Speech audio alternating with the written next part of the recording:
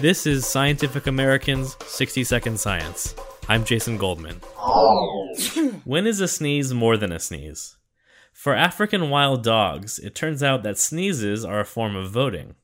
Gather a bunch of wild dogs together, and a sneezing chorus becomes a way of implementing democratic decision-making.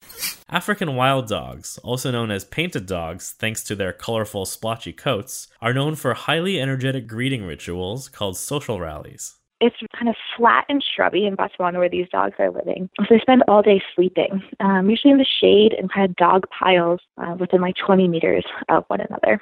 Botswana Predator Conservation Trust and Brown University researcher Hallie Walker. And so once one dog wants to leave to go hunting, they'll get up from rest and assume this kind of stereotype posture. I think the easiest way to kind of imagine is when you get home from work and your dog is really excited to see you. They do that, but with each other. She and her colleagues noticed that dogs would sneeze a lot near the end of their social rallies.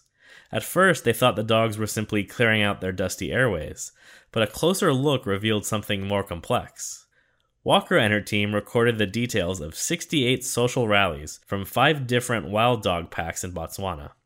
And the more sneezes they counted, the more likely it was that the pack would move off and begin hunting. One sneeze, one vote. The finding is in the Proceedings of the Royal Society B. It's not a perfectly democratic system, though.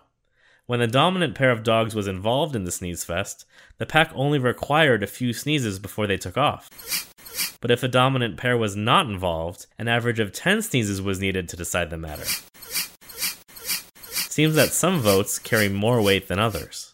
African wild dogs are highly endangered. There may be just 1,400 fully grown adults left in the wild. Walker argues that the more we can understand their behavior and pack dynamics, the better positioned we can be to protect them. So anything that we learn more about their decision-making can help us manage them better and anticipate those decisions. So by even something as simple as understanding how they make decisions amongst themselves will help conservationists anticipate those decisions and try to prevent any human-wildlife conflict. Thanks for listening. For Scientific American's 60-Second Science, I'm Jason Goldman.